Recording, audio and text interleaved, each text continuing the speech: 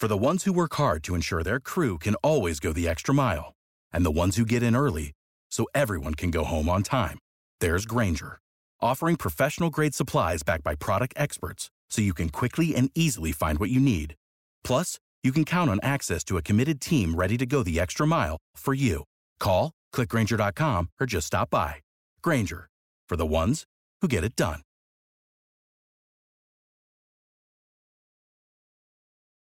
When you need mealtime inspiration, it's worth shopping Kroger, where you'll find over 30,000 mouth-watering choices that excite your inner foodie. And no matter what tasty choice you make, you'll enjoy our everyday low prices, plus extra ways to save, like digital coupons worth over $600 each week. You can also save up to $1 off per gallon at the pump with fuel points. More savings and more inspiring flavors make shopping Kroger worth it every time. Kroger, fresh for everyone. Fuel restrictions apply.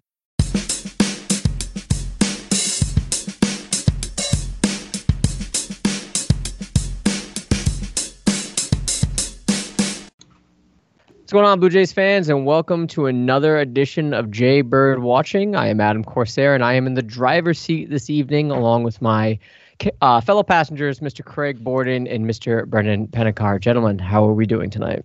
What's up, guys? Wonderful. We have all Buffalo wins yesterday. That's true. That's true. And technically, technically, if you want to exclude TFC, Brendan, I don't know if you're a TFC fan, but if you want to exclude TFC, the Blue Jays are the talk of the town in Toronto right now in terms of sports. Oh, absolutely. There's no way around it. Right? I mean, unfortunately, my Raptors got eliminated. Leafs, whatever. I don't watch hockey. So, Blue Jays are the talk of the town. So, look, I don't want to waste any time here because there's a whole lot to talk about. So let's just dive right in. Look, we're recording this Monday evening for those listening on the podcast feed. It's an off day for the Toronto Blue Jays, a much needed one because from tomorrow being Wednesday all the way to next Sunday, it's nonstop Blue Jays action with one doubleheader in between. And first up is yet another series against the New York Yankees, this time in Yankee Stadium for 3 games. That being said, the Jays are pretty much sitting pretty with a record of 26-20. They are 6 games above 500. They are closer to first in the AL East than they are from getting eliminated from the playoffs. So, hey, if I were to tell you guys that in September, pre-pandemic, I think we'd be pretty much riding high. But they're currently nesting second in the AL East, a mere half a game above the aforementioned Yankees. 5th in the playoff bracket. There's a whole lot to unpack, so let's just get into it. I want to start off with the injuries. All right, so since we last spoke, the Jays have lost 2 very important hitters in the form of Teoscar Hernandez and Rowdy Tellez. Teoscar is out with an oblique injury he suffered in the series against Boston, whereas Tellez is out with an apparent knee injury that he suffered again in the series against the Yankees. It sounds like Teoscar's absence will be relatively short. There's a chance that he comes back before the end of the season, yet Rowdy may miss the remainder of the season, if not just this year in baseball in general. These are significant blows, to say the least, but Brendan, let's start with you. Is there any way for the Jays to still make the postseason without them and assume the worst-case scenario that they're both done for the season? Yeah, I mean, you mentioned it, Adam. They are sitting very pretty right now, being 6 games above 500, closer to first place than they are for missing the playoffs. The Orioles are starting to fade. The Tigers are fading. The Royals have never even been in it. The Mariners have come on really hot lately and are 21-25 with that infusion of youth. But, I just can't see at this point, barring a completely epic collapse. And keep in mind, you have 3 with the Yankees this week, 4 with the Yankees next week. But in between there, you have winnable series with the Phillies and with the Orioles the week after to close the season. So 500 ball, even if it's a game or 2 below 500, I just can't see a way that they miss at this point. It really is going to be a battle the rest of the last 2 weeks for positioning. And it seems like they'll either be locked into 5. So it's one or the other. It will be interesting to see. But yeah, they could definitely make it without both of them. Obliques are tough. So it'll be curious to see how Teoscar is when he comes back. Losing Rowdy sucks as well, but I do believe, and we will talk about this, not to bury it, but Bo Bichette coming back is obviously a huge, huge addition. So I think they'll be fine. What about you, Craig? So right now, at least when I'm looking at both injuries, Rowdy Tellez was a force, and he was in an upswing. So this is a little bit of a derail for what we were starting to solidify as a DH spot. Right now, I think with an oblique injury to Teoscar Hernandez, that's his spot for the rest of the damn season. Right now, he has been taking, as of yesterday, he took cuts in the batting cage for batting practice. So I don't think he'd be taking batting practice unless he was telling the trainers that, hey, look, I'm feeling a little bit better than I expected. You know, he said before that he hadn't even been barely taking swings off of the tee. So to be taking even BP, things might be trending up a little bit. I'm still not expecting him anytime soon because they would rather have him coming back full strength.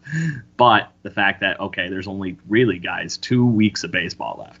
2 weeks. It's crazy. So they want to make sure that they have not only him back, but they want to have him right for when he does come back. So it would not shock me that if he is in that DH spot the last week of the season and just trying to get some at-bats, and even if there's a couple at the beginning of the game or pinch hit appearances at the end of a game, whichever it might be, I really think that they're going to want to get Teoscar Hernandez back in the mix, even if it is just to get his bat right. Because, guys, I could care less right now if he is playing in the outfield, if Jonathan Davis keeps doing what he's doing in left and right field, and with Lourdes Gurriel Jr. doing what he's been doing in left field, which has been what? Yeah. So, no, the one he missed yesterday. Did you guys see that one where he dove? Yes. Into the okay. Well, Brendan didn't, but he basically dove for this one that would have been the regular seats at Salen Field, but they got the netting all the way up down there now, and he almost comes out of the netting with the ball in his hand. Oh, wow. It was insane. So I've never seen anything like that, especially at that ballpark. So it's going to be very interesting to see if he gets back. I really would be shocked from what I've been seeing with Rowdy Tellez if he ends up coming back. I would love to see it, but I'd be shocked. Yeah, he was walking around Salen Field after the Yankees game in crutches. Did not look good. If I were to put my money on one of them coming back, obviously, as I think we all agree, Teoscar would be the guy. It's really unfortunate for Rowdy because, Brendan, Craig, you nailed it. He was on an upswing. And it's funny, if you dig back in the archives of Jay Bird watching to the preseason, when we were talking about trade candidates and early, speculation, we were talking about these two players. Right? At least I was. I was talking about which one has the higher ceiling, which one would probably be dealt, which one can the Blue Jays do without because of a logjam in the position. And Rowdy Tellez, to his credit, certainly proved his worth for this team, despite the logjam at first base and the complete clusterfuck that is the designated hitter position that Montoya likes to, fiddle with. But why are you panicking? Yeah. Might as well put him in the seventh in the order. But still, it's unfortunate. I do think that the Blue Jays can maintain a playoff position without them. My fear is that right now, like I said, they're sitting fifth in the playoff race. My fear is because of these losses and the power hitting side, I don't want them to fall to seventh or eighth. I'd like to see them continue to climb because, as we know, in the wild card race, which is what they'd be doing, right? Would they be in the wild card position? Yes. Yeah. Yes. If they're in the wild card position, they're going to be able to play at home as long as they finish with the home field advantage for the first round, and then they go to the bubbles. But if that's the case, I don't want to see them on the road without these power hitters. I want to use Salen Field to our advantage. So I just hope that they can maintain this position. That's all.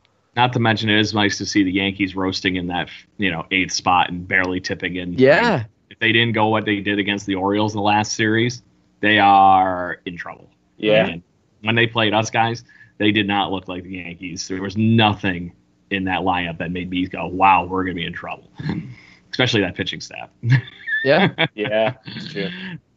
I heard a rumor the other day that they asked CC Sabathia to come back. No. Really? Not even kidding. Can they sign people? Is that I think allowed? it's allowed, technically. I'm they not have sure to how that sign him would to the roster would be the catch. Huh. You can't bring him to the 60-man, I don't think. You'd have to activate him full out right to the 40-man roster. So if you're looking for Colby Rasmus to come in and save our outfield, you could still technically do it. I'm looking for Jose. Yeah. There you go. Can we get Bautista to come pitch out of the bullpen? I was shocked that nobody called him at the trade deadline. Shocked. Yeah. Because to add some depth. Just to ask a bat, how many people have been whining about how there's not enough power in their lineups and whatnot this year. Yeah. That is a guy that's still going to come off the bench and show you that he could, uncork a few or, bat flip a few. Yeah. Yeah. So, but yeah, I just can't believe that where we're at right now, and they need to win second. I really, really firmly believe they have to get second. Otherwise, it's going to be a just long, insane truck for them. Well, it's good, Brendan. Good. I cut you off. Oh, no. All good. All I was going to add was, I agree. If they can finish 5th, even 6th, it makes their life much, much easier. Because right now, they'd be playing Minnesota. Minnesota's a pretty damn good team. They'd be playing Josh Donaldson. But I really do think that they could potentially beat the Twins in a 3-game series, especially with our number 1 and number 2 starters going in game 1 and 2. And even if it's a bullpen game on game 3, I really think the Blue Jays have the advantage when you get into the weeds of the bullpen. Offensively, yes, the loss of Rowdy and Teoscar really, really hurts, especially going up against a high-powered Twins offense. But pitching for pitching, I would give the Blue Jays the advantage. So if they can finish in 5th and play Minnesota, or who knows, it still could be the White Sox, whoever it is, they have a chance to win that series, and I fully agree. I fully think that they can. It's amazing how far the White Sox have come. Right, they're so far right now number 1 in the playoff race. They're in the 1st seed, and I know the White Sox. We like to compare them to the Blue Jays. At least I did. I always thought that they were very similar in terms of their trajectory. I think the White Sox are sort of riding high right now. So props to them. Yeah, I just don't know that this loss is enough to really get them out of it. I guess what I want to do is sort of walk Blue Jays fans off the ledge because, when you see Teoscar and Rowdy down for injuries and when you see Rowdy in crutches, you're thinking, okay, like this could seriously derail our playoff hopes. I'm not necessarily there yet. I think the pitching, for as weird as it's been, and we'll get to it, but specifically Ryu yesterday looked awesome. The movement on his pitches yesterday looked great. And I think that when you have a guy like that anchoring game 1 of any playoff series, regardless of what it is, you got to like your chances with or without the 2 power hitters. But Craig, I agree. I think that the chances of Teoscar coming back towards the end, even if it's in limited capacity, like a pinch hit there or just, filling in, roster substitution and whatnot, you could do worse. And just to get some reps in, just to be able to utilize them as much as possible would be great. But Brendan, you touched on it already, so let's move on. Look, we talked about the injuries. Let's talk about the flip side. People coming back from injuries. Bo Bichette and Ken Giles coming back from the IL. Prior to his injury, Bo Bichette was on fire. He had a slash of 361, 391, and 672. With only 2 games in, this is a much-needed boost to the lineup, especially on the offensive side. Giles only pitched 1 inning in that blowout loss that, shall not be talked about other than that. But he looked okay, and, you have to give the notion that this is going to give the team a little bit of confidence, both internally and externally with his fans down the stretch. What do you say, Craig? So I don't know how we're getting a guy back that is basically the poster child of this organization at this point. Is anybody really going to object with me about that? No. Especially when I was reading this morning that the biggest standout in my Major League Baseball, as far as the top surprises in baseball are concerned this year for the Blue Jays, is Teoscar Hernandez. So they were not shocked about Bo Bichette being that good as he was before he got injured. And the fact that it's you just added an MVP caliber player down the stretch here, and watching him run around the field and everything the last couple of days, he is healthy. It doesn't look like he has skipped a beat. His timing is slightly off. The leg kick part of his swing, I think, is going to be coming through very, very shortly, but I can see on the 2-strike approach, he's still like dead nuts right on it. So it's a matter of time before that last little pit comes through, and then we're going to see the Bo Bichette, I think, that we saw for that a little bit there. Ken Giles, I'm still waiting to see a little bit more. But, guys, at least we got somebody that is meant to be in our bullpen back. And we don't have to maybe entertain the idea of having somebody like Wilmer Font that has been having some troublesome innings up and down, very much so, back in this bullpen to do that. So regardless of his health, honestly, with what's been going on perfectly at the end of the rotation there for the bullpen, I would just let it go and let Giles get right and then we can worry about putting him back into the high leverage situations on where we know he can be and ready for the playoffs. Because Dolis and Bass have been looking lights out. And guys, have you heard anything about Romano being close? Because he's been sitting on the bench awfully a lot. I have not. He's been sitting there hanging out with Ryan Barucki's dog in the in the cutout area, but I just figure he wouldn't be hanging out with the ball club as much during the bullpen time if he was not at least getting some reps in. But I haven't heard much either. No, I haven't either. They've been awfully quiet on Jordan Romano's injury, and maybe they're doing that on purpose. But no, when Bo got injured, he was, according to Fangraphs, almost worth a full win in just the time that would be 14 games. He's played 2 since he's came back. So just the trajectory that Bo Bichette was on before he got injured was to be one of the best players in the entire game if he was healthy and all 60, assuming that obviously the pace he was on was crazy. But even if you maintain that, still a pretty incredible pace that Bo Bichette was on. But I agree, Craig, 100% with what you said about Ken Giles. There's no reason to rush him back into high leverage, especially with how many good high leverage arms this team has. And that's a testament to everybody down there without Jordan Romano. Rafael Dolis, I'm not sure if there's a guy who's had much more of a turnaround. Maybe Sean Yamaguchi's has been better just in terms of the perception with the fan base. But Dolis on opening night when we did our live stream, I wouldn't say I was worried, but he did not look good. And there were a lot of people willing to dump Rafael Dolis after one inning. And I'm sure as hell glad that they did not do that. I'm glad that Blue Jays Twitter is not in control of the roster personnel decisions here. There's you, though. Yeah. I think it's funny you make that joke because we got a fan submission actually here. Which is playing off of that perfectly. Sister with a long-time listener, sister with a bolter, asked which Blue Jay DFA demotion release or whatever was the most satisfying this season for us. The person who got DFA to release, that was the most satisfying? Yeah. Who are you most happy to see go finally, once we finally did cut somebody? McKinney. That was fun to go finally see McKinney leave. Yeah. I mean, McKinney is, what's his face? I already forget his name. We traded for him and then we released him right away. Vogelbach? Oh yeah, Vogelbach. Like Vogelbach. The fuck was the point? Yeah, I know. Hi. Bye. And it seems like the Brewers just constantly take our scraps, right? Because McKinney just got picked up by the Brewers. Yeah. Yeah, exactly. And then there's that, and then the fact that they didn't even keep Justin Smoke for the whole damn season. That one I don't understand. Yeah, who picked him up? Was it Anaheim that picked him up? Giants, yeah. At least he's playing. That's all that matters. Yeah. Because he'll play himself into another contract, I think. He's still too talented of a first baseman to be overlooked too much, and the power's there. But, I'm going to say Wilmer Font's inevitable for me. Okay.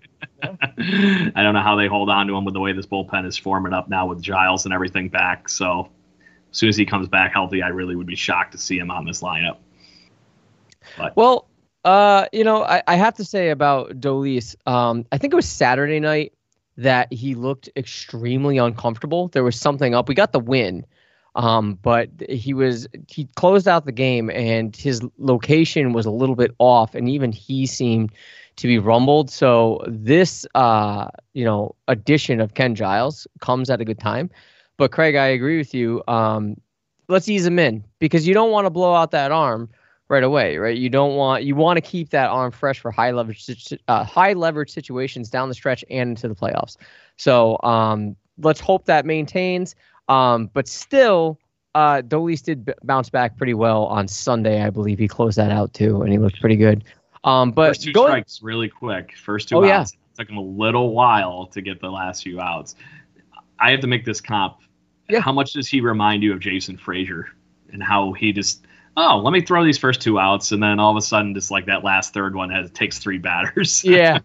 It's a little messy. I could see that. Yeah. He's a little taller, I think. His stature. I get that. I'm saying as far as the performance through the final inning. In the closer role, he looks a lot like the suspense I used to deal with all the time with Jason Frazier.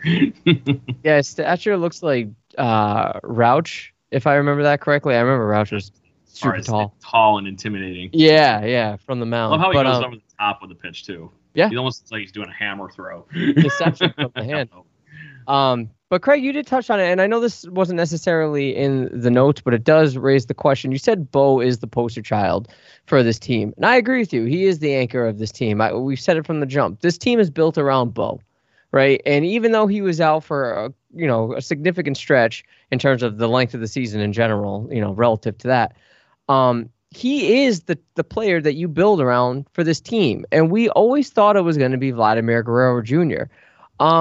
It's just not there for him this year as advertised, right? And there was this back and forth with Wilner and a bunch of callers and people regarding Vladimir Guerrero Jr. not necessarily being a bust, but being disappointed with his performance this year. And I kind of tend to think there's something to that. Maybe not, knock him down completely, but there is something to be said. It was like, look, this guy was super hyped coming in. People were comparing him to Mike Trout coming into the game, right? And people were also, this dude had an MLB Network special hours before his debut coming in, right? Hey, and so we were at that debut. It was fun, all right? I'm saying, I'm not taking anything away from his abilities, but to think that fans shouldn't have an expectation, I think that's burying your head in the sand. I do think there is an expectation for Vladimir Guerrero Jr. to be a superstar. And again, it's still early. We'll say he's been here for a year and a half, right? Or season and a half, because this year, not a full season. I don't know. Are you guys concerned? Brendan, we'll start with you. Are you concerned with how he's been performing? Or do you think, no, I just give him time. This is a slow burn. He'll be something special. I still do think he'll be something special, but I'll be completely honest. And I know that it's not fair to weight shame anybody, and it's not the intent. But somebody went back and compared swings from when Vlad was playing in that Montreal game when he had the walk-off home run versus his swing this season. And when he was slimmer and younger, you can clearly see his back leg was driving his swing so much more than it does now. He was going further down in his swing. His leg was really powering him, and that's where a lot of his power came from. And more weight added, and it's not the same. And you can see it's much more up, like the upper portion of his body that's driving his swing. And that's probably why there's more ground balls and not as many balls that are actually being elevated, is because he's not using his lower half. So, and again, I'm not trying to weight shame anybody, but it does raise some concerns for sure moving forward, that he does need to make sure that he gets into camp next year and stays in good shape, because all reports were in spring training 1.0 that he was looking slimmer, and it was noticeable in some of his pictures. But when he came back from the lockdown, much like a lot of people in mind, they put on some weight. And I will say he has looked like he's lost a bit of weight as the season gone along, but it's not enough, and it is affecting his swing mechanics, according to that video. I can't remember who posted it, but it's pretty evident. So, look, I'll be honest. I thought that by year 2, he'd be much more closer to what Tatis Jr. is doing right now offensively, definitely not defensively. Tatis Jr. and Vlad were compared as the two guys coming up being the next faces of baseball in either league. Tatis Jr. has reached that. He is the talk of the shortened 60-game season. Vlad's not on anybody's radars right now. And if they do want to go far in advance, Vlad does need to get hot and play well. Just go on one hot streak, save for the playoffs, and let's go into the offseason. Get yourself right, conditional-wise, and come back and break out in a third year. I'm still holding out hope for that, and I do believe it's there. Yeah, Craig. So I'm not worried. I'm not even a remote little bit at all. And here's the person that's also been hearing all this bullshit from the Mets announcers the last week and the Yankees announcers, that literally because Vladimir Guerrero has been garbage is the reason they moved him to first base. Yeah, that's not true. All I've been hearing. It's not true. Which is not even part of the conversation. And I just can't believe that. I understand Michael Kay being an idiot. I was shocked that Keith Hernandez and the Mets were being so detrimental to him. They know what he's going to bring to this team, and I just can't believe it. And I'm going to put this out there. You made the Fernando Tatis comment. Fernando Tatis is the god of baseball right now, right? Yes. And there's really no other way of saying it, that he's going to run away with the National League MVP is what it really looks like. Yeah. So in the minor leagues, it was Acuna and then Vlad, and it was in that order. Right now, we've already seen Acuna's coming out party. We're witnessing right now the Tatis party. Vlad's is next year. He's got 25 RBIs right now. No, sorry. Yeah, 23. I was too off. Close enough. Round up. for a guy that's been fifth in our lineup, sixth in our lineup right now, I don't need him to be the all-star. We need to get to the playoffs. Vlad is still doing and pulling his weight. He's literally not any better or worse than a replacement player right now on our lineup. And that is literally built on his offense. Because we know he's not adding a ton with the glove at first base when he's playing, guys. As much as I would love to see something out of that war of him being dead even is built on his bat, regardless. So once he starts elevating the ball, like Brendan had mentioned, it's just going to be lights out. It's just a matter of time. This guy is still making 100-mile-per-hour contact with frickin' ground balls that are killing ants and shit. So as soon as he gets the ball, like, even a few degrees higher than that, I think we're going to be all set. I just really think it's too early for anybody to be saying anything bad about Vlad, period. Yeah, I mean, I'm not necessarily worried because unlike say football or basketball, the burn is pretty slow in terms of development when it comes to Vlad. But if I play devil's advocate for a bit, he has been crushing minor league talent for every level that he's been in. It's almost effortless with him, right? And now that he's made it to the show, it seems like the train sort of stopped, and that could be due to the competition on the other end. Obviously, he's playing the best players in the entire planet. Right, there's obviously going to be some sort of halt, but at the same time, maybe people that have been, watching the game and watching prospects come and go, and we're all about the prospect porn, and when it doesn't work out, we're all disappointed. But when you have a guy hyped up that much, I think it's fair for fans to have some level of expectation. I think it's fair for fans to say, you sold us that Vladimir Guerrero Jr. is going to be this 5-tool player coming out. He's not a 5-tool player, but a 5-tool player coming out from the jump, and I'm not seeing it.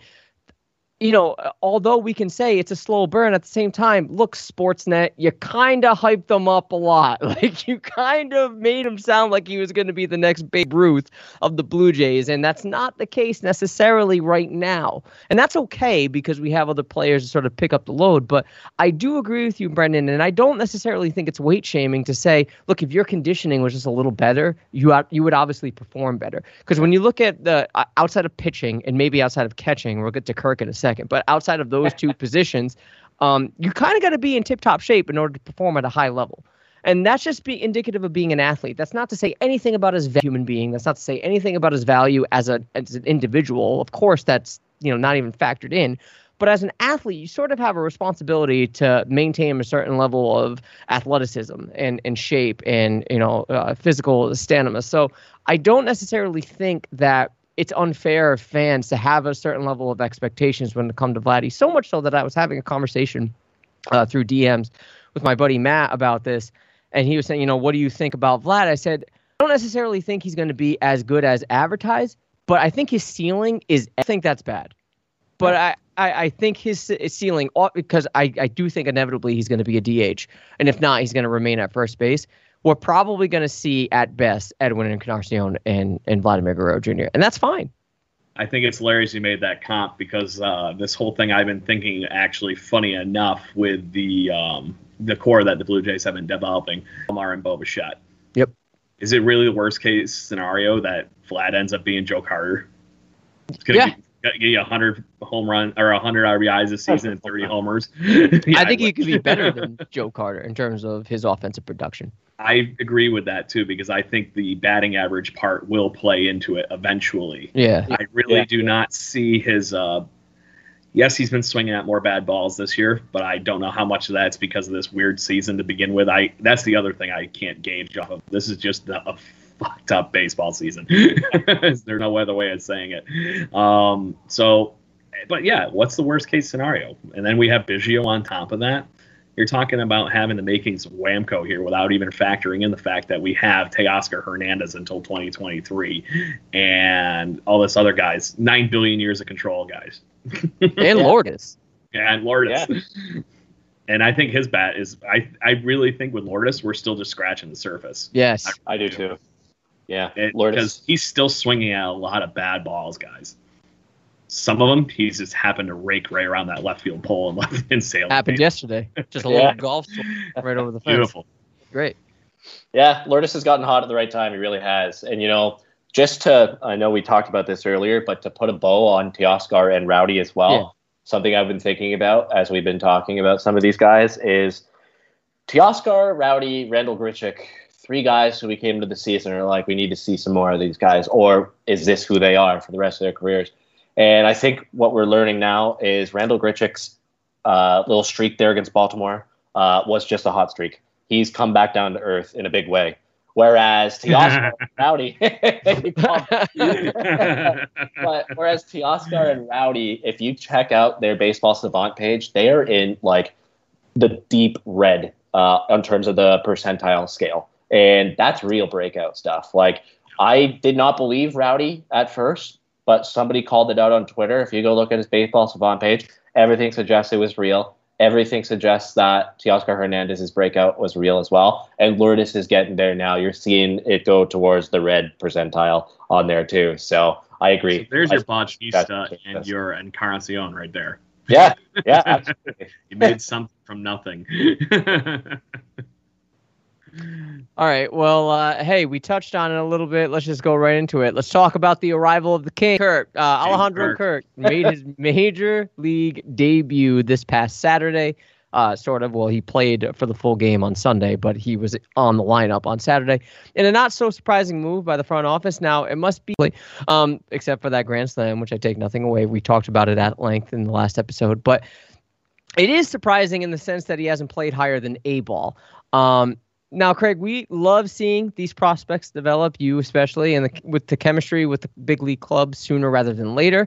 But do you agree with this move, calling him up this quickly to the bigs, given the inexperience, or do you think no, this year's way different? Throw him to the wolves. Let's see what he's got. What do you think? Yeah. This is a pure I need offense move, period. And we were getting zero production offensively from our catching unit, period. When you're talking that Caleb Joseph had the best start we had as a catcher, and he only had 2. There's a handful of at-bats, guys, this year that you can say were the best catching, performances for our team. Collectively, they're batting $150 for the catching unit. Yeah. Roll the dice. It was a purely good move, and in all reality, Kirk was probably going to break out in some fashion in minor league baseball this year and probably be pressing for a job next year with the way he's been rocketing through the minor league system. And I'm not kidding. His hitting tool, we saw how good it was against some major league pitching this spring. So if he didn't have that offensive performance this spring, I don't think this was in conversation. I really don't. But the fact that you are just looking for some offense, hail to the king, baby. Come on, bring him in. But now I have to ask you, did you guys see my terrible forward to the text group the other day? William Shatner actually endorsed Kirk online and said good luck and then live long and prosper, basically. Awesome.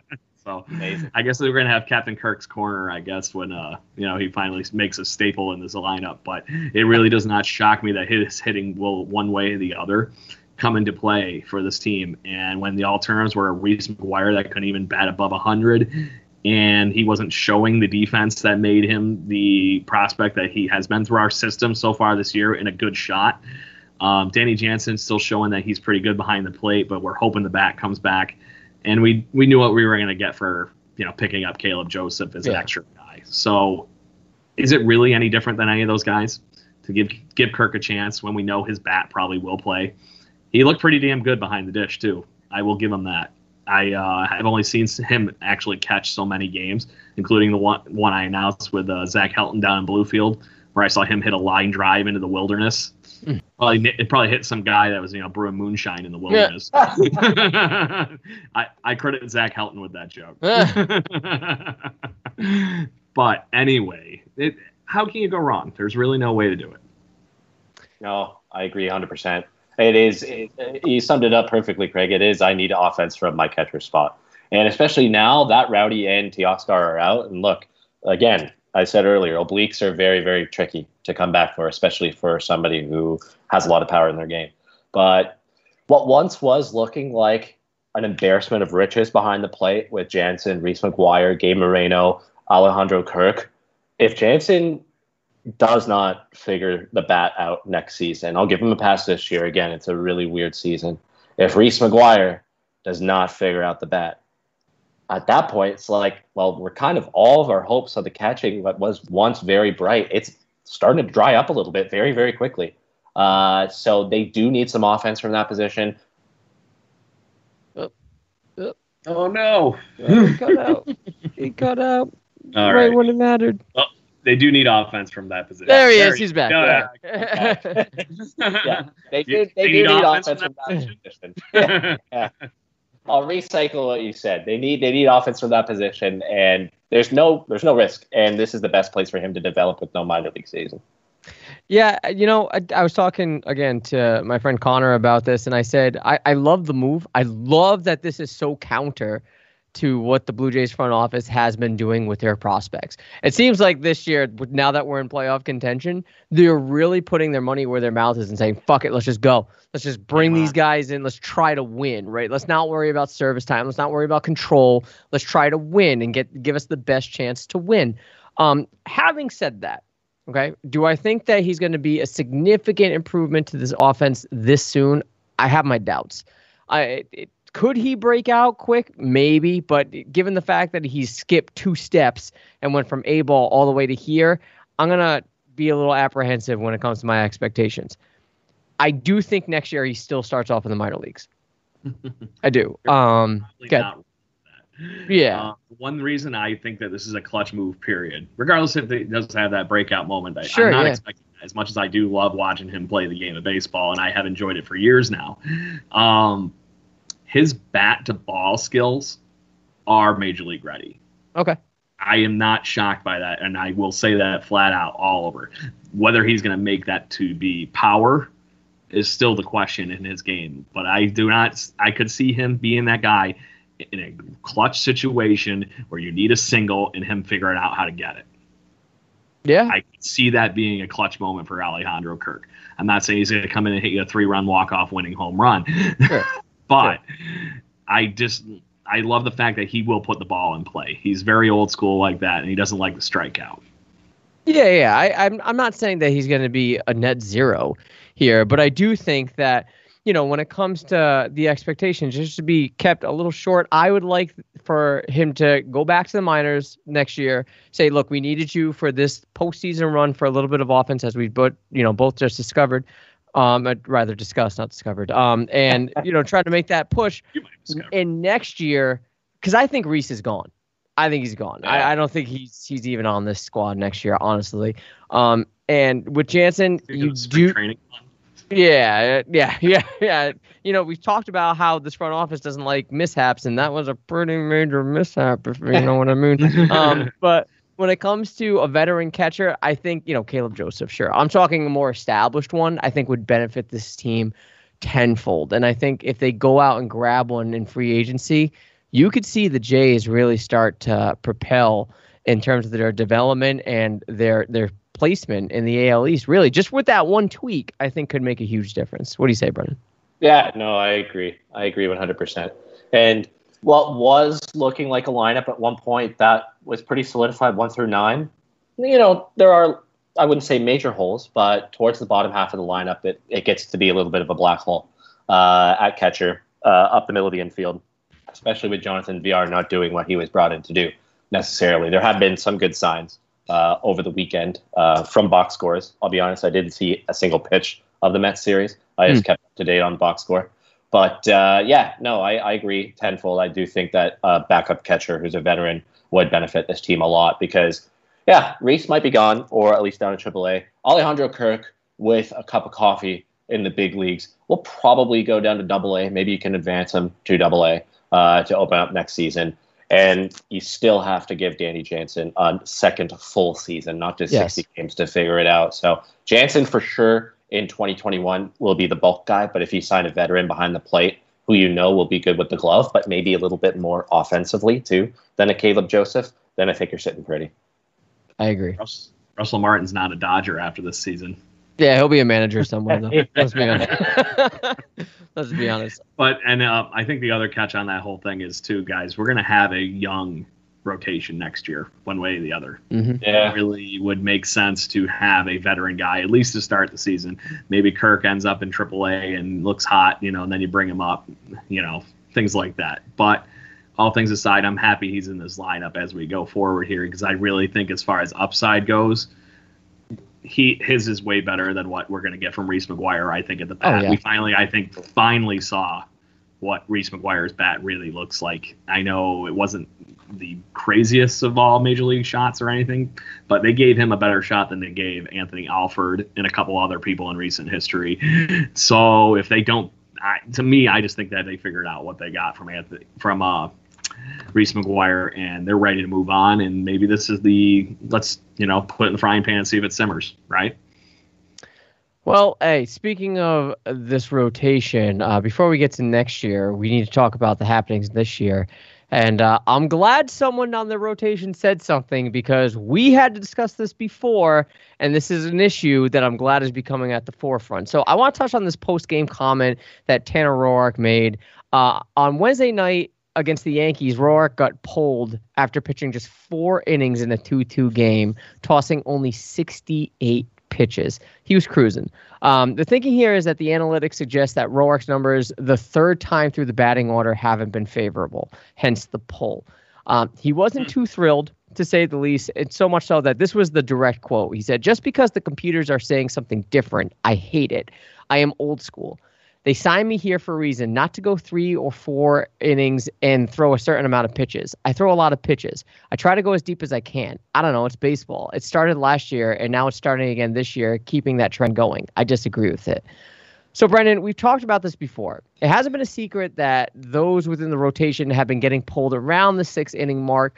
Ryu is consistently going under 100 pitches. Does Roark have a point? We've talked about this. I said I'd like to see my ace go 7 at least, and yet to be seen. Where do you lean on this? Do you agree with Roark? He has a point, or do you side with analytics? Because, like it or not, this is where the game is trending, and hey, we're winning games. So where do you stand on this? Yeah, Ryu should be as of right now, the only one in the rotation that doesn't have a hard cap of a certain amount of pitches, depending on how many he's thrown. It also really depends on how many you're thrown in high leverage, because that's more stress on your arm. But there's been 200 or 300 Ryu starts that we can probably recall where he's just cruised and had no problems and still has not gone past 100 pitches. Mm-hmm. I would like to be careful with Hyun-Jin Ryu given his injury history, especially in a shortened 60-game season. I want him to start 3, even 30 in 2021 and every year that they have him under contract, because he's really damn good. But going back to Tanner Roark, pitch better, man. Like, you have given up 10 home runs in 35 and a third innings. And the first time through the lineup for Tanner Roark, he's given up, I had it here, let me find it. It was not good. I think it's 6 of his 10 home runs have been given up the first time through the order. Second time is only a little bit better, with an ERA slightly under 5. And he's only had 4 innings where he's gone the third time through. So there's no data from this year to back it up. But even if you go back and look at previous Tanner Roark seasons, like when its velocity started to dip and other stuff, it's not pretty. I do feel that Chase Anderson has, other than this past Friday, but until then, deserved a little bit longer of a leash. Yeah. That one start against Baltimore when he was out after just 5 innings, even though I think he had 8 strikeouts, and he was only at like 80-something pitches. And they went to Wilmer Font. I know we bitched about this quite a bit on that episode after we recorded it. It's like, you got to go to a better reliever than Wilmer Font in a 1-1 game if you're going to pull Chase Anderson. Roark, I don't think Roark has much of a leg to stand on, to be honest. He's not been good. That's pretty clear in a lot of what we've discussed the last few weeks. I personally was not as down about the Roark signing as a lot of people, especially after they signed Hyun-Jin Ryu, because Roark kind of fit in perfectly. You know, he was and has been an innings eater in the past. But the home runs have just been ridiculous. 10 in 35 and a third inning. That's not good enough. And the contact has been hard largely throughout the entire season. So if you don't like it, pitch better. That's all I can say to you. Computers will dictate it to go further if you pitch better. That's simple. Like, they're just working on your body of work and looking into it a little bit longer. So that's what that is all about. So you're telling me a 1.72 whip is not good? I can't.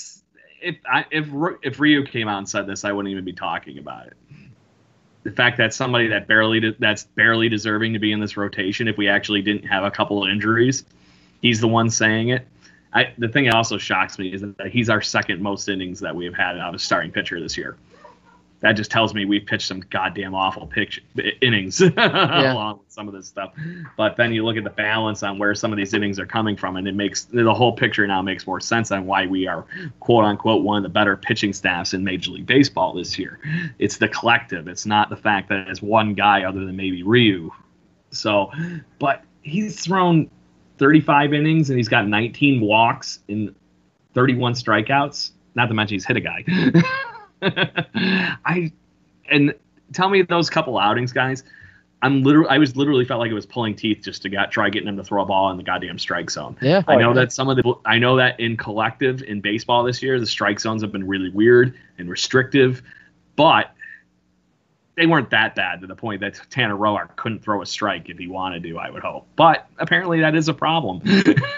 So it's just rough to watch him even think that he's the one that should be eating up more innings. That was literally the best start he's had this season. And earning anything past that, my money would have been on that Anthony Kay comes in and does better, if not just as good as Roark did through that beginning of that game.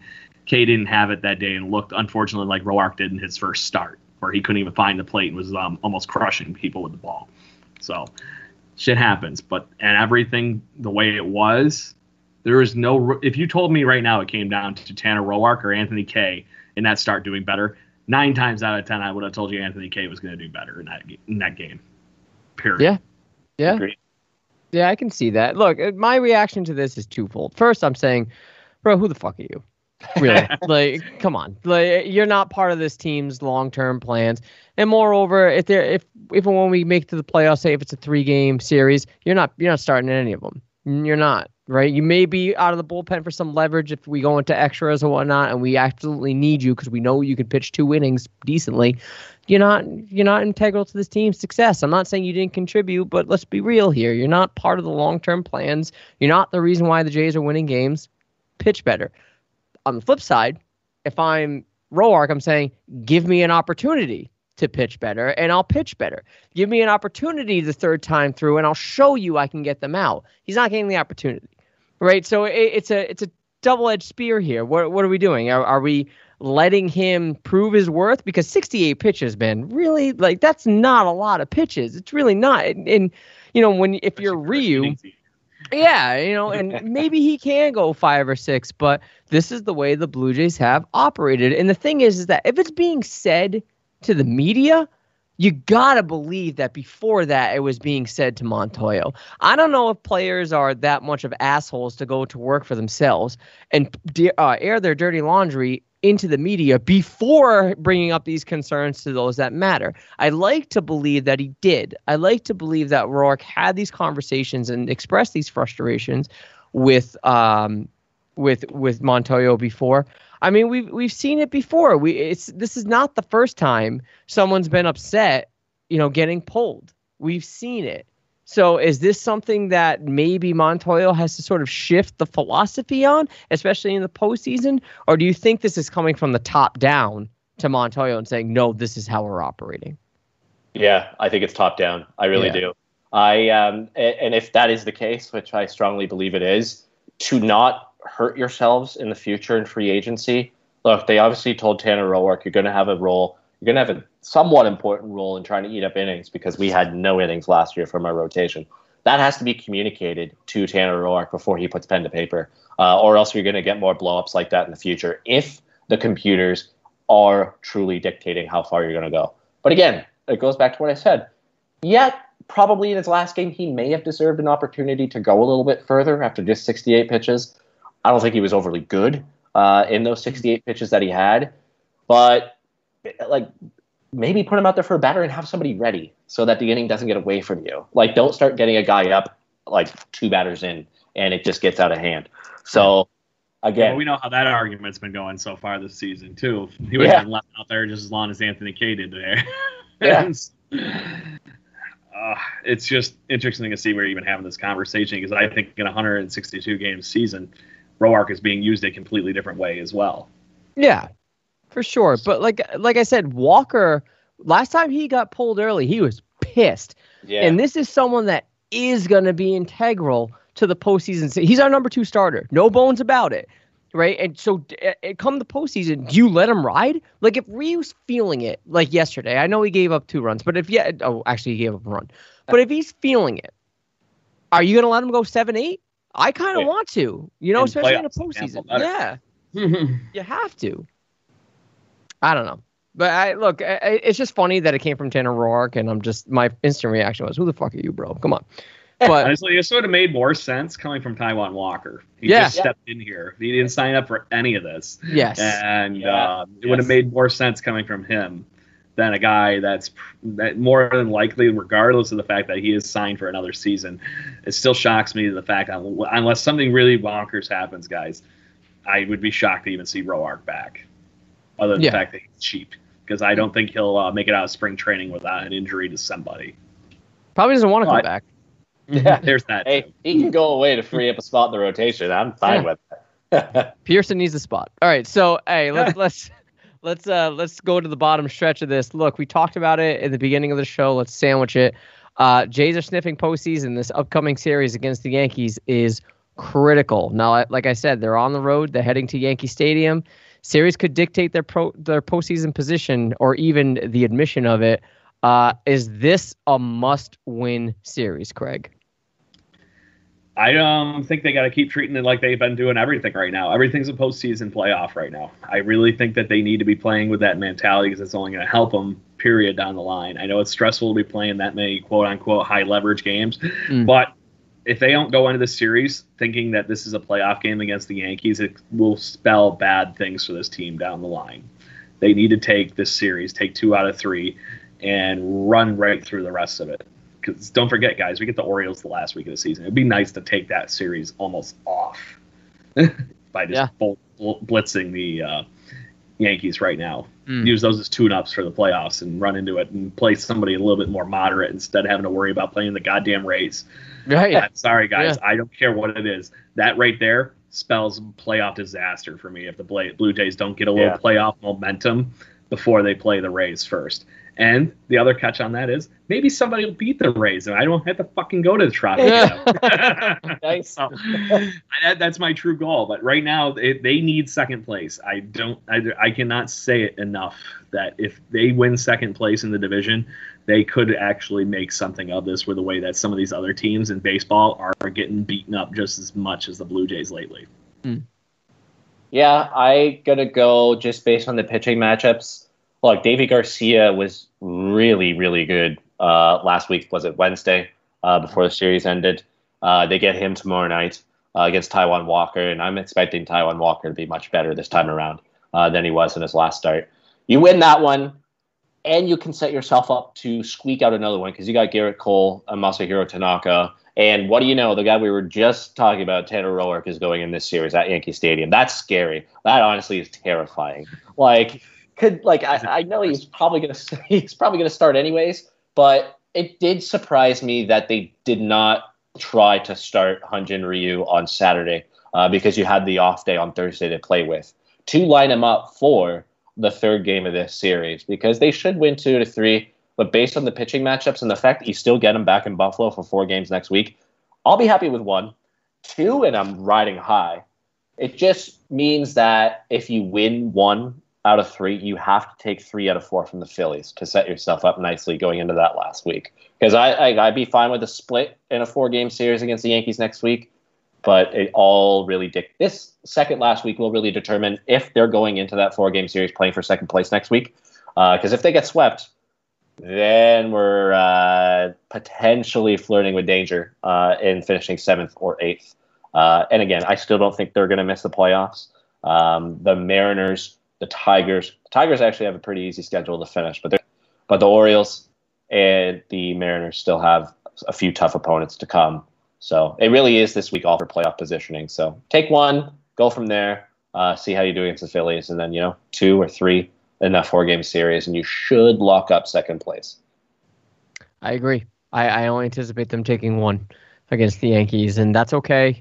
Don't get panicked here, Blue Jays fans. I think 1 against the Yankees, given the way that they sort of, I don't want to say woke up, but they've been playing better, I would say, right, than what we've seen previously. It seems like they're trying to turn a corner at least, even though they're not playing very Yankees-like. I still think one is it's pretty good. I mean, they just won. I'm looking at it right now, 5 in a row.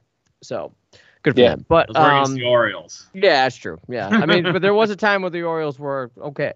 So the Orioles pitching is in a clear downswing. Yes, took advantage of that. And come on, Gary Sanchez even hit this series. So after what he's been having this season, I'd be shocked to see that he's actually hitting to come back to that point. Yeah. But guys, we're going to be playing the Phillies after that, who are 4-6 in their last 10 games. Yep. And they haven't been looking good at all. I'm curious to see how they're going to play against the Mets, who just left Toronto, because I think that would be an accurate list or idea of what the heck we're getting into once we leave New York to go to Philly. The Mets, we were on par with the Mets, perfect, other than one game. And for that game, for the most of it, we were still in it too, until the hamster fell off the wheel and died, and was buried 6 feet under. But it's just there's nobody hitting for the Phillies right now. Their pitching has been suspect. And the Mets are going to face the bulk of their rotation with Nola and I'm blanking. Wheeler? I think so. And then they also face Jake Arrieta. Yes. So that means we're going to get the B team coming off of that, at least the most of that. So we're going to catch their rotation at the right spot as well. We'll get Vincent Velasquez and I forget their fifth starter. Eflin. Zach Eflin, I think. Who's been nothing but up and down. So hopefully we catch him on a down. But it's going to be, I think, worst case, like you said, Adam, we do lose this series against the Yankees, but I think we have a chance to be right in it. Am I expecting Deivi Garcia to have that ridiculous of an outing, 2 outings in a row as a rookie? I'd be shocked to see that happen again. Not to mention, I would hope the Blue Jays got a pretty damn good look at him last time to have a better plan, because they are notoriously bad at facing rookie pitchers. We've seen it for fucking decades, it seems like. So the threat in that rotation is going against Cole and Tanaka during this next term. Well, look, those 4 games against Philly, at least one of them is a quote-unquote home game, right? So they'll have the last out of the first of the doubleheader. Doubleheaders to the Blue Jays this season haven't been favorable. They usually split them. So if that's the one game they're going to cough up and they take the next 2 out of that, fine. I do think 3 out of 4 is critical against the Phillies. Then they have 4 against the Yankees. I'll take a split, and then I want them to fucking sweep the Orioles. I don't care. And plus those last 7 games are at home. So let's take advantage of that. All right. Yeah. Having said that, it's time for picks to click. All right. So I got last week's. I'm sure you do, Craig. Craig, you picked Rowdy, which I don't know if I should be taking a pick this week. I really don't. It seems like a horrible idea. Can you leave it alone so that they can perform? Yeah. I'm gonna pick Ace. There you go. I picked Jonathan Davis, and Brendan, you picked VR. I don't know. I mean, VR has come through in the clutch defensively. At least he made a nice diving catch at short yesterday. But then Jonathan Davis was the only reason we actually won a damn game this week. Yeah, he had a home run. I think it was his first at bat, right? He had a home run. Yeah. First at bat, 2-run blast, and that was what actually was the only scoring we had throughout the whole game. I think that's enough weight to win it. I think I'm going to take this one. Either way, we knew I wasn't getting it. Yeah. Craig, just don't pick anybody good. Pick honestly, Wilmer Vaughn or something. Yeah. What if I pick Buck Martinez and he blows out a hammy? Yeah. Dan Schulman, got it. Wait, but then that would mean Pat Tabler comes in on emergency duty, and I'm not sure that's any better. Pick Fisher. Just pick Fisher. No, they'll bring Greg Zahn out of retirement with how weird this season's been. That's true. Listen, bad PR. Pick Fisher because one of 2 things could happen. Either he gets hurt, which non-factor, or he lights up, which great. I'm just going to do that because worst case scenario, he gets hurt and Jonathan Davis gets to stay on the team. There you go. Sure, yeah. There you go, Derek Fisher. What do you got, Brent? Are you locking that in, Craig? Derek Fisher? Checked it. Excellent. I'm going to go back to the pitching side of things because that's where I've made a lot of my points so far this year. It's tough because I don't want to take Ryu. I almost feel like that's cheating. You know what? I took him the first time around, and I am bouncing on a bounce back. I'm going to go back to Taijuan Walker for this week. I really do think that he will pitch way better tomorrow, and he will or should be getting a start in that Phillies series, which we just hyped up as being very critical. So if you win both of those Taijuan Walker starts, you're looking pretty good. So I'll lock in Taijuan Walker. Guys, missed opportunities. I'm going with the King Kurt. I had a feeling. Let's go. I really think he's going to get some good starts over the next couple of weeks here. I really do. Just because of the fact that they're still going to want to spell Jansen like normal, and he's the only other catcher on the roster. I do think he's going to end up pairing with the veteran guys. Mm-hmm. And Roark, and who did he catch for the other night? It was Saturday. Saturday night. Who started that game? If Ryu started Sunday, who started Saturday? Oh, Robbie Ray. Right. Robbie Ray. Yes. He pitched well too, I saw. It was a lot of grunting. There was a bunch of people on Twitter saying that Kirk fixed Robbie Ray. There you go. Dude, he's flexible. All right. The way he's able to move for a big fella, he's flexible. He is a good catcher. I don't care what anybody says. And other than that one wild pitch at the end of the game there. Yes. Yeah, with the umpire away. That was so not his fault. I will say it might be a shared responsibility at the most. But, yeah, the umpire was in the way for him to be able to come back and grab the ball. But the ball was buried 10 feet in the ground. So I don't think Jansen or McGuire or even Caleb Joseph come up with that ball cleanly anyways. No. Maybe it doesn't squirt around as far, but I think it could have been the same result with a run or a runner moving up at third base regardless. So yeah. But it'll be see what Kirk gets. Yeah. Well, look, that's going to do it for tonight. A couple things I want to get out of the way before we close up. First of all, if you liked what you've heard, please subscribe to the show on wherever you get your podcast fix from, whether that's Apple Podcasts, Google Podcasts, Spotify, CastBox, wherever you get them, we're there. Subscribe to the show. More importantly, if you're listening to us on Apple Podcasts, leave us 5 stars and a quick review. We'd really appreciate it. Also, you can find us on Twitter. We do the live stream for the video every single podcast. If you want to catch us live and get your thoughts in, we'd appreciate it. We're at Birdwatching GC. You can catch us there and interact with us, talk to us, ask us questions, tell me how much I suck and how awesome these guys are, because that's the truth. You can even get in on the logo contest. Yeah. Still have a front runner, but that does not mean that anybody is ran away with it yet. Yes. So. We need more submissions. So if you want to design our podcast art for the show, we'd appreciate it. Submit your artwork. You have until the end of the season to do so, and the winner will give full credits in every show in terms of the linear notes, and we'll also maybe have you on as an appearance, and we'll talk to you, and we'll talk Blue Jays with you, especially during the postseason. I think we have some fun stuff planned for the postseason. I don't want to really get into it yet. We'll solidify that, but keep your eyes open, keep your ears peeled. And guys, look, it's been fun. Great show. Let's finish it off like we always do with the Let's Go Blue Jays. Let's go Blue Jays! Blue Jays!